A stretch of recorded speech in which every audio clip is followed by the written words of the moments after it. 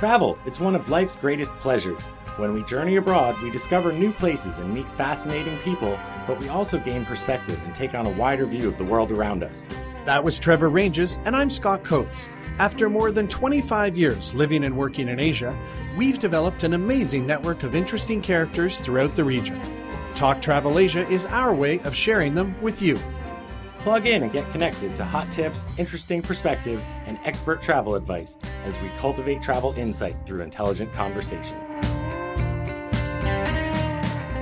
Welcome to Talk Travel Asia, episode 86. This time we're talking Asia's best meals.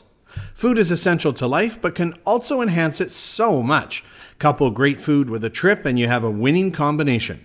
While cooking shows, gourmet meals, and celebrity chefs have become all the rage as of late, on this episode we'll recall some of our absolute favorite meals throughout Asia, most of which are inexpensive, and we continue to dream about them to this day. If you're not hungry now, you soon will be. This is Scott Coates from Bangkok, and my co-host is... Trevor Ranges. Hey, Scott. I loved how enthusiastic you were to talk about this episode, and while you were doing that intro, I actually was having flashbacks about the fact that, we have had a lot of great meals together. Like, I think it seems, because sometimes we live in different places, when we do meet, we'll meet for like several days at a time. We always, I think, make a point of trying to go and eat somewhere good. Either if I'm visiting you, let's say when you were in Malaysia, you'd want to take me to like your best local kind food of whatever it was, yeah?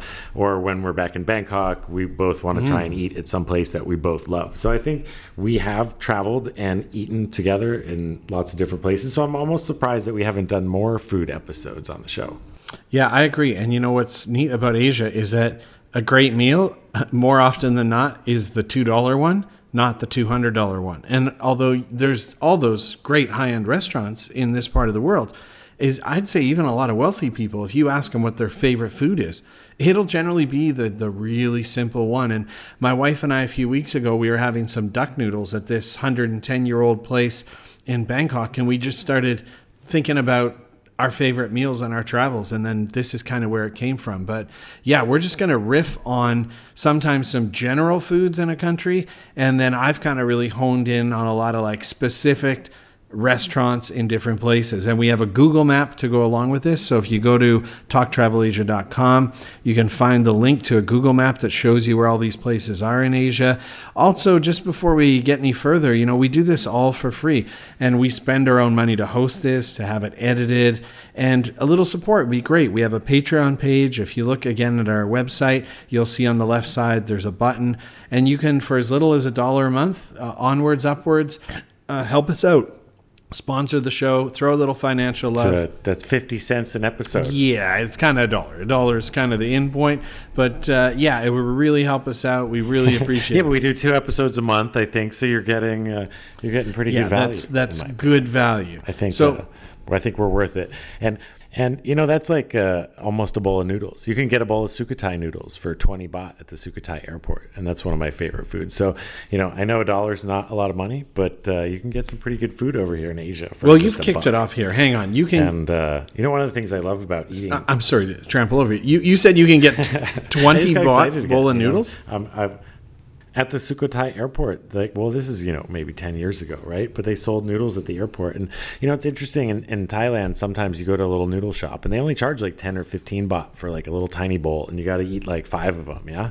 Okay, so Sukhothai is kind of midway, not quite midway, but between Bangkok and Chiang Mai. And yeah, so how many bowls of these kind of 65-cent noodles would you have to be full? Well, I think you only needed like 2 there, yeah? But maybe 3 if you're really hungry. I mean, it tastes so good, really? Yeah. But that's, in a lot of Asia, like noodles are pretty easy to get, like on a street corner or whatever, So you mentioned us riffing on this a bit, so I just riffed a little early, I guess. The Google map will actually be helpful for our listeners for this, I think, because I'm not going to remember the name of the noodle shop, but I know where it is, so I can put it on a map. So, yeah, I don't have like a particular list, but let's start just going through your list of some of your favorite meals in different countries around the region, and I'll see if I have eaten there before and agree with you, or can think of something in that neighborhood that I might have enjoyed before too. Well, I like your first one with the Sukhothai noodles, a very broth-specific kind of soup. My first one is I'd say in my top 5 meals in Asia ever.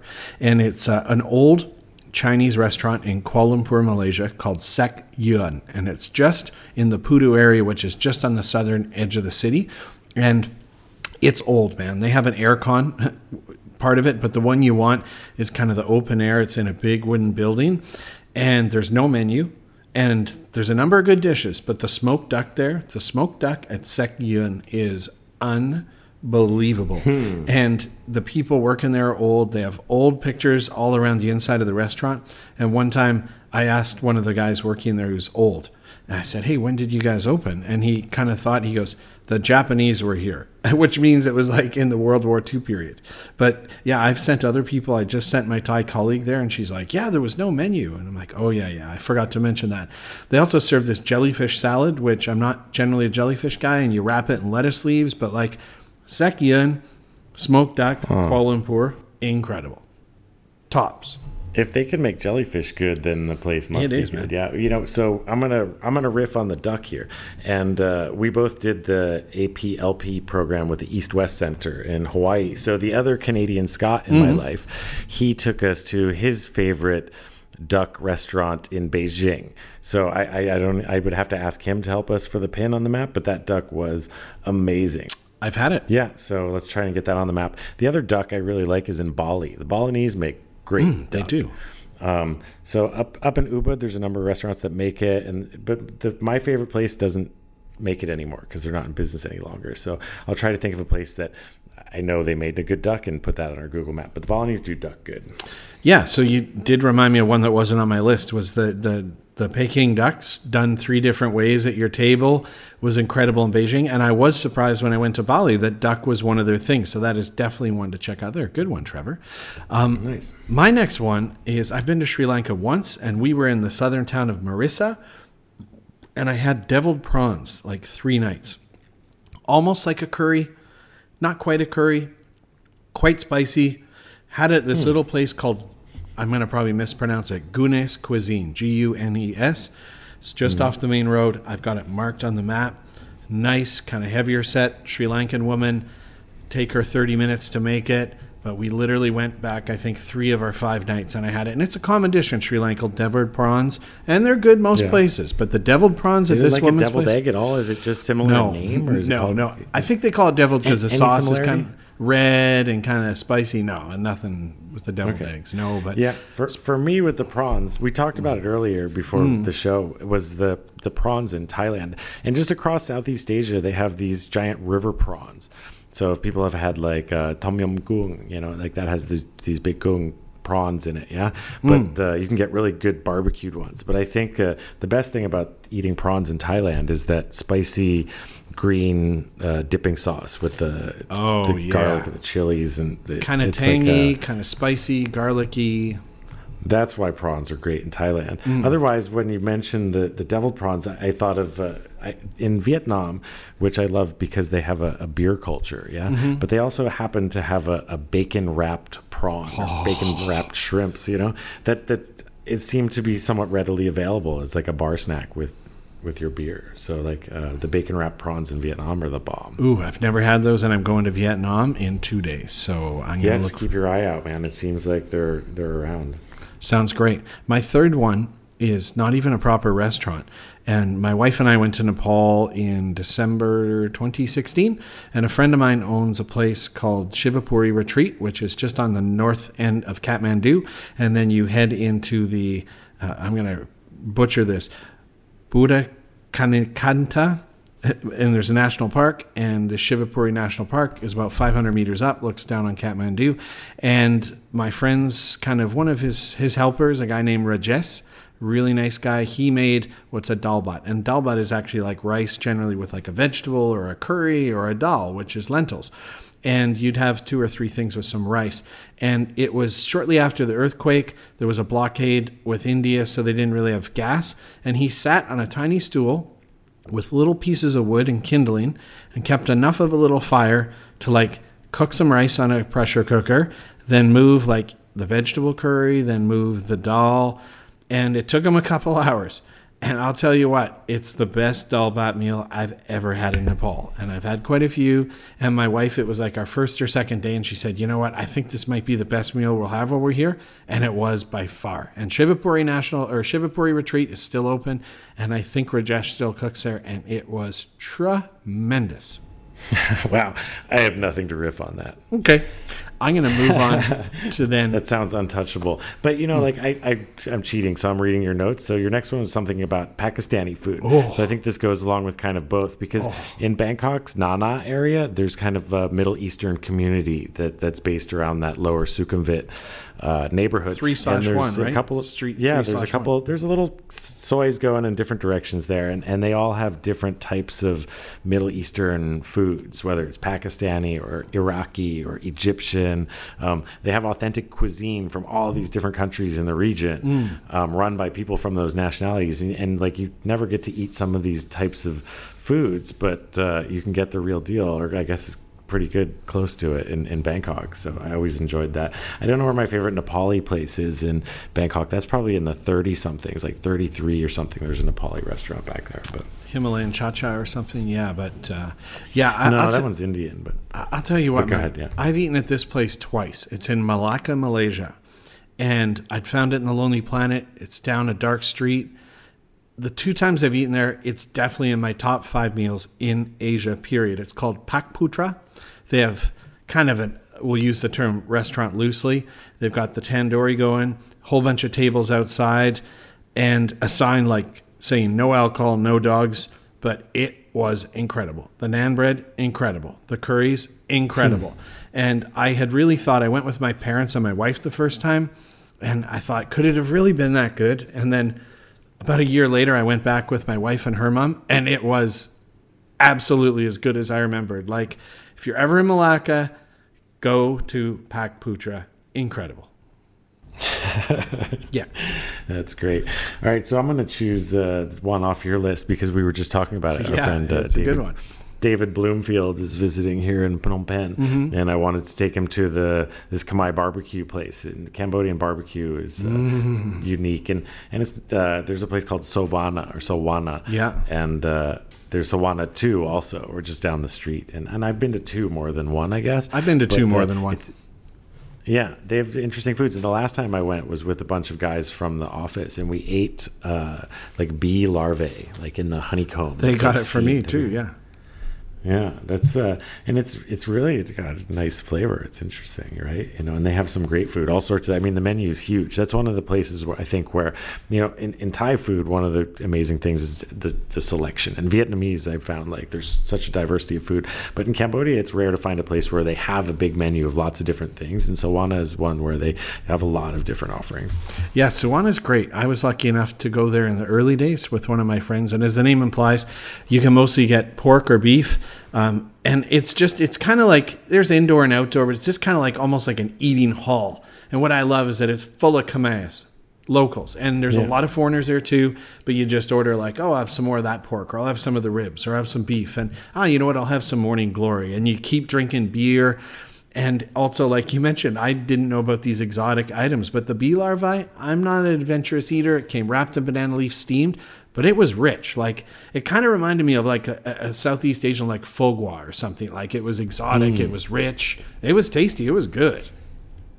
Yeah, but they have like more mundane things. Like they have the beef with red ants, I think, and they look like they're like little termites or something like that. Yeah, and that's kind of a specialty, and it's kind of weird because it's a mixture of like high so and low so food. Because beef is kind of an expensive thing that only like better to do people could be able to afford to eat, and then like these types of ants were just a cheap source of protein, so it kind of is a fusion of different Cambodian cuisines, if you will, I guess. So that's kind of cool. So next one on your list was pho. Yeah, and I always say it wrong, I'm sorry, but pho bo, so like beef noodle soup, the classic Vietnamese noodle soup, but at a particular place which is one of the classics in Ho Chi Minh City, Vietnam, called Pho Hoa Pasteur, and it's on Pasteur Street. And man, it is the real deal. It is the bomb. The spring rolls are awesome. The iced coffee's awesome. The Saigon beer's cold. Like, anytime I'm there, doesn't matter if it's breakfast or dinner, like I always get in. I'm going to be there next week. I'm going in for a bowl. That is one of my top 5 foods, period. And they do a pretty darn good one. I'm not sure that I've eaten there. I could pick my favorite place out on a map for sure, because I spent quite a bit of time there when I was doing my MBA. And, actually, okay, so I'm going to riff on, there's great pho in a lot of places. And different people have different opinions of what the best broth tastes like, I believe. So, like, everybody's going to find their own different best place. But there was a place that I used to eat on the street corner that served, this is in Ho Chi Minh City. You sat on the street, like a street food kind of place, but they served you a hot plate, like a frying pan with steak and eggs. It was steak and eggs and like French fries and like the egg fried on the pan and then like a big beer Saigon, like a 500 ml. All of that was like $3.99 or something like that. Incredible. It was ridiculously cheap. Yeah. Incredible. And, I don't know, Vietnamese food always surprises me, so I have no idea where that steak and eggs place was. It was funny because Ho Chi Minh City was just really becoming this modern city then, but there was still like a chicken running around on the street. Yeah, good one. Probably providing those eggs. What? Your girlfriend's been to Pho Hoa Pasture because my wife and I were there, and your girlfriend Banksy with her parents were there, and we took them there for a meal. Oh, nice. Okay. Yeah. I'm going to go to now another top 5 meal, not necessarily this restaurant, but I love dim sum, man. Like I'm a dim sum junkie, and I usually don't go for the name places, but probably about 8 years ago, my wife and I were in Hong Kong, and we'd seen in a book like this one Michelin starred simple dim sum place, which now has franchises everywhere, and it's called Tim Ho Wan. So I've never actually been to one of the franchises, but this was the original one, Tim Ho Wan in Mongkok area. And it's kind of ridiculous because even back then you had to like give your name and sort of kind of be close, and they'd say, okay, come back in an hour and a half. And so we'd wander around and come back. It took close to 2 hours to get in, but I will say it was inexpensive and it was super tasty dim sum. Now I've heard the franchise restaurants that are all over Asia now aren't nearly as good, but the original Tim Ho Wan in Mongkok, man, that was some good dim sum. Yeah, here I can only speak of, I've only been to one of the franchises in Bangkok, and I thought it was overpriced. And it wasn't particularly special. So there you go. It might be the same price in Hong Kong as it is in Bangkok, and it just seemed expensive in Bangkok, but it was kind of pricey. And I'm not much of a dim sum expert, so I think I could be satisfied fairly easily. I love it. Top 5 meals. Yeah, well, Erica's Chinese, so she probably loves dim sum. She wants to go and eat it with you, yeah? Sure. So you have a lot of exposure to it. I know that, like, I was just with Banksy, my girlfriend, at the dim sum place here in Phnom Penh that you and I had eaten Sam Do together with your wife. Yeah, Sam Do. And that was still pretty good. And Banksy had the wonton noodle soup, and that was really nice too. So they got some good food there at Sam Do. That one's by the old Central Market in Phnom Penh. And full disclaimer, I've only been drunk. You can go late night. They stay open really late. So I've always enjoyed it, but I don't know if it's really great. I've just always been drunk and I've been hungry, and it's been good. Yeah, it's good. My next one I'm sure you've been to. It's another noodle dish called Guay Chap. And Guay Chap comes in many styles. This one is called Guay Chap. I have a favorite Guay Chap Un place. Po Chana, but they don't really have a sign. But the way you know, it's at night from 6 p.m. in front of the Yawarat Theater. So Chinatown's main road in Bangkok is called Yawarat, and you want to find the old Yawarat Cinema. Right in front, there's this heavy-set, doesn't smile Chinese guy, and he just chops crispy pork. So theirs is a super peppery broth, like super peppery.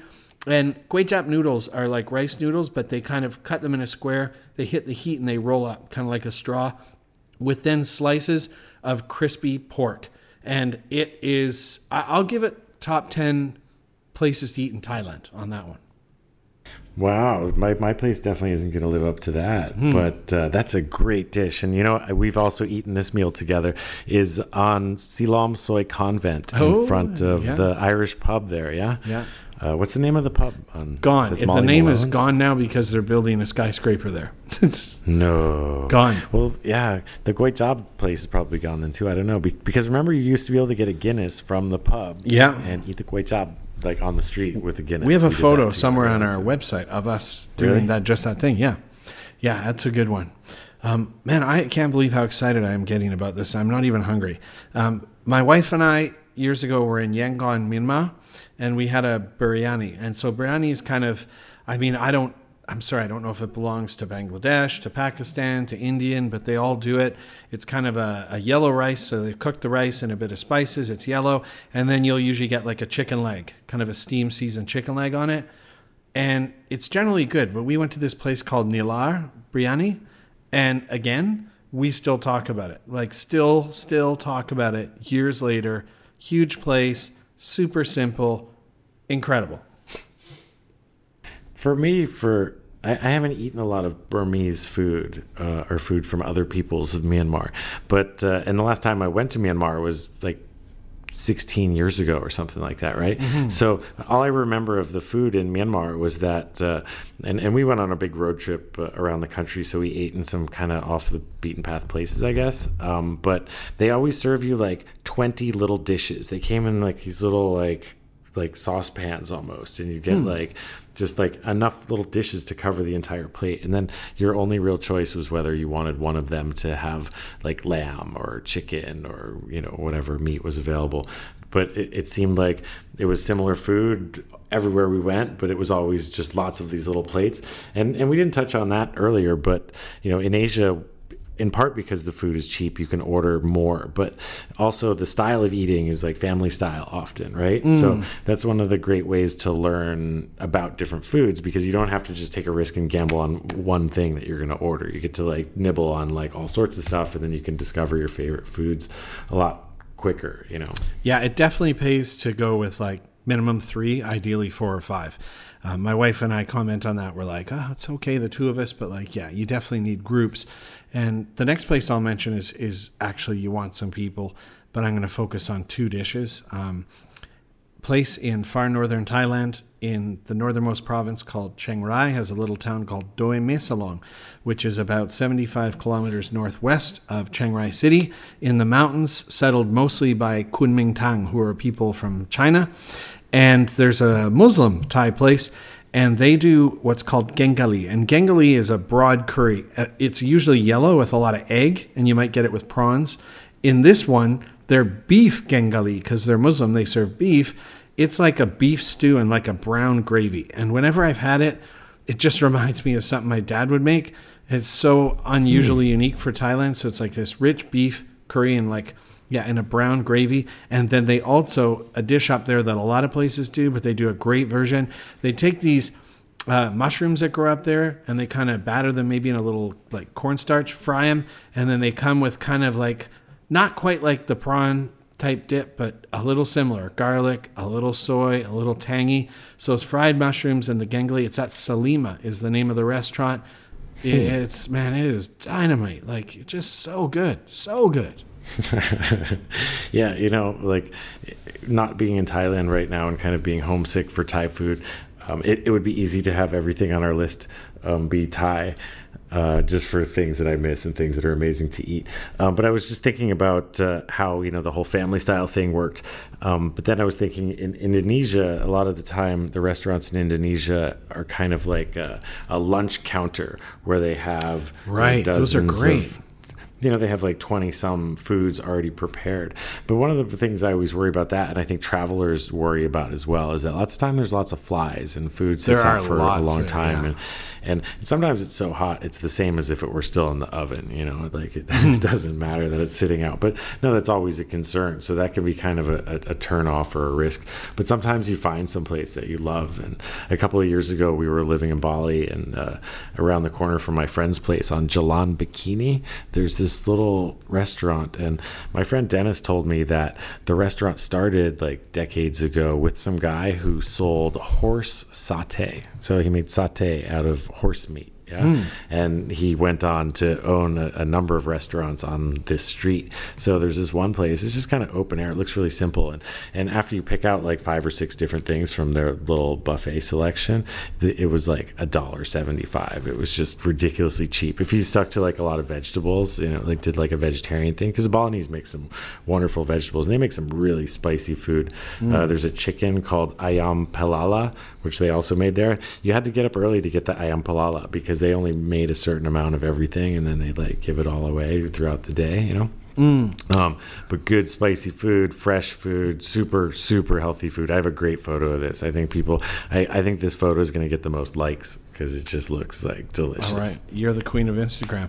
You know, I've had experience at a couple. I think they call them like a warung. It's like a restaurant or something. But yeah, I mean, we looked online and found a couple. And, you know, the flies, you mentioned that there were lots, but we went to ones that, you know, lots of people there, and those are pretty solid value. Well, I'm going to wrap this up. I hate to get Thai heavy, but, you know, I really have way more experience in Thailand than others. And there's two places I've got to mention because, you know, I think might be top 5 Thai restaurants as well for me. And I've eaten at them for 18 years. And one of them is in Chiang Rai City itself near an area called Ha Yek, which is like a 5-way intersection. The restaurant is actually called Kamu Bang Rak, and Bang Rak is a district in Bangkok. The family's originally from there, and Kamu is stewed pig's leg, like pig's trotter. And they do have that. But I'll say, what I always just eat there are some of my favorite Thai dishes. They're pat kapao, so like minced pork with basil and chili, and they do a prawn with garlic and pepper that kind of tastes a little KFC-ish in the seasonings. And I love like the baby corn with peas and mushrooms and oyster sauce. And consistently, man, again, tables, metal tables, side of the sidewalk, incredible food. And Thai people that I've taken there are like, oh my, this is incredible. Like, it is so bloody good.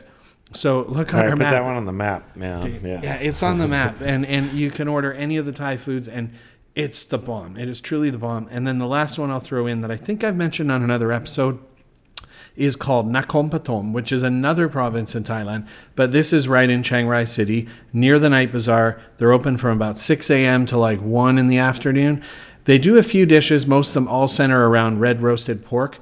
But the one I love is their bami mudang. Bami is a yellow egg noodle, and then they throw on some crispy pork, some red barbecued pork, and their broth.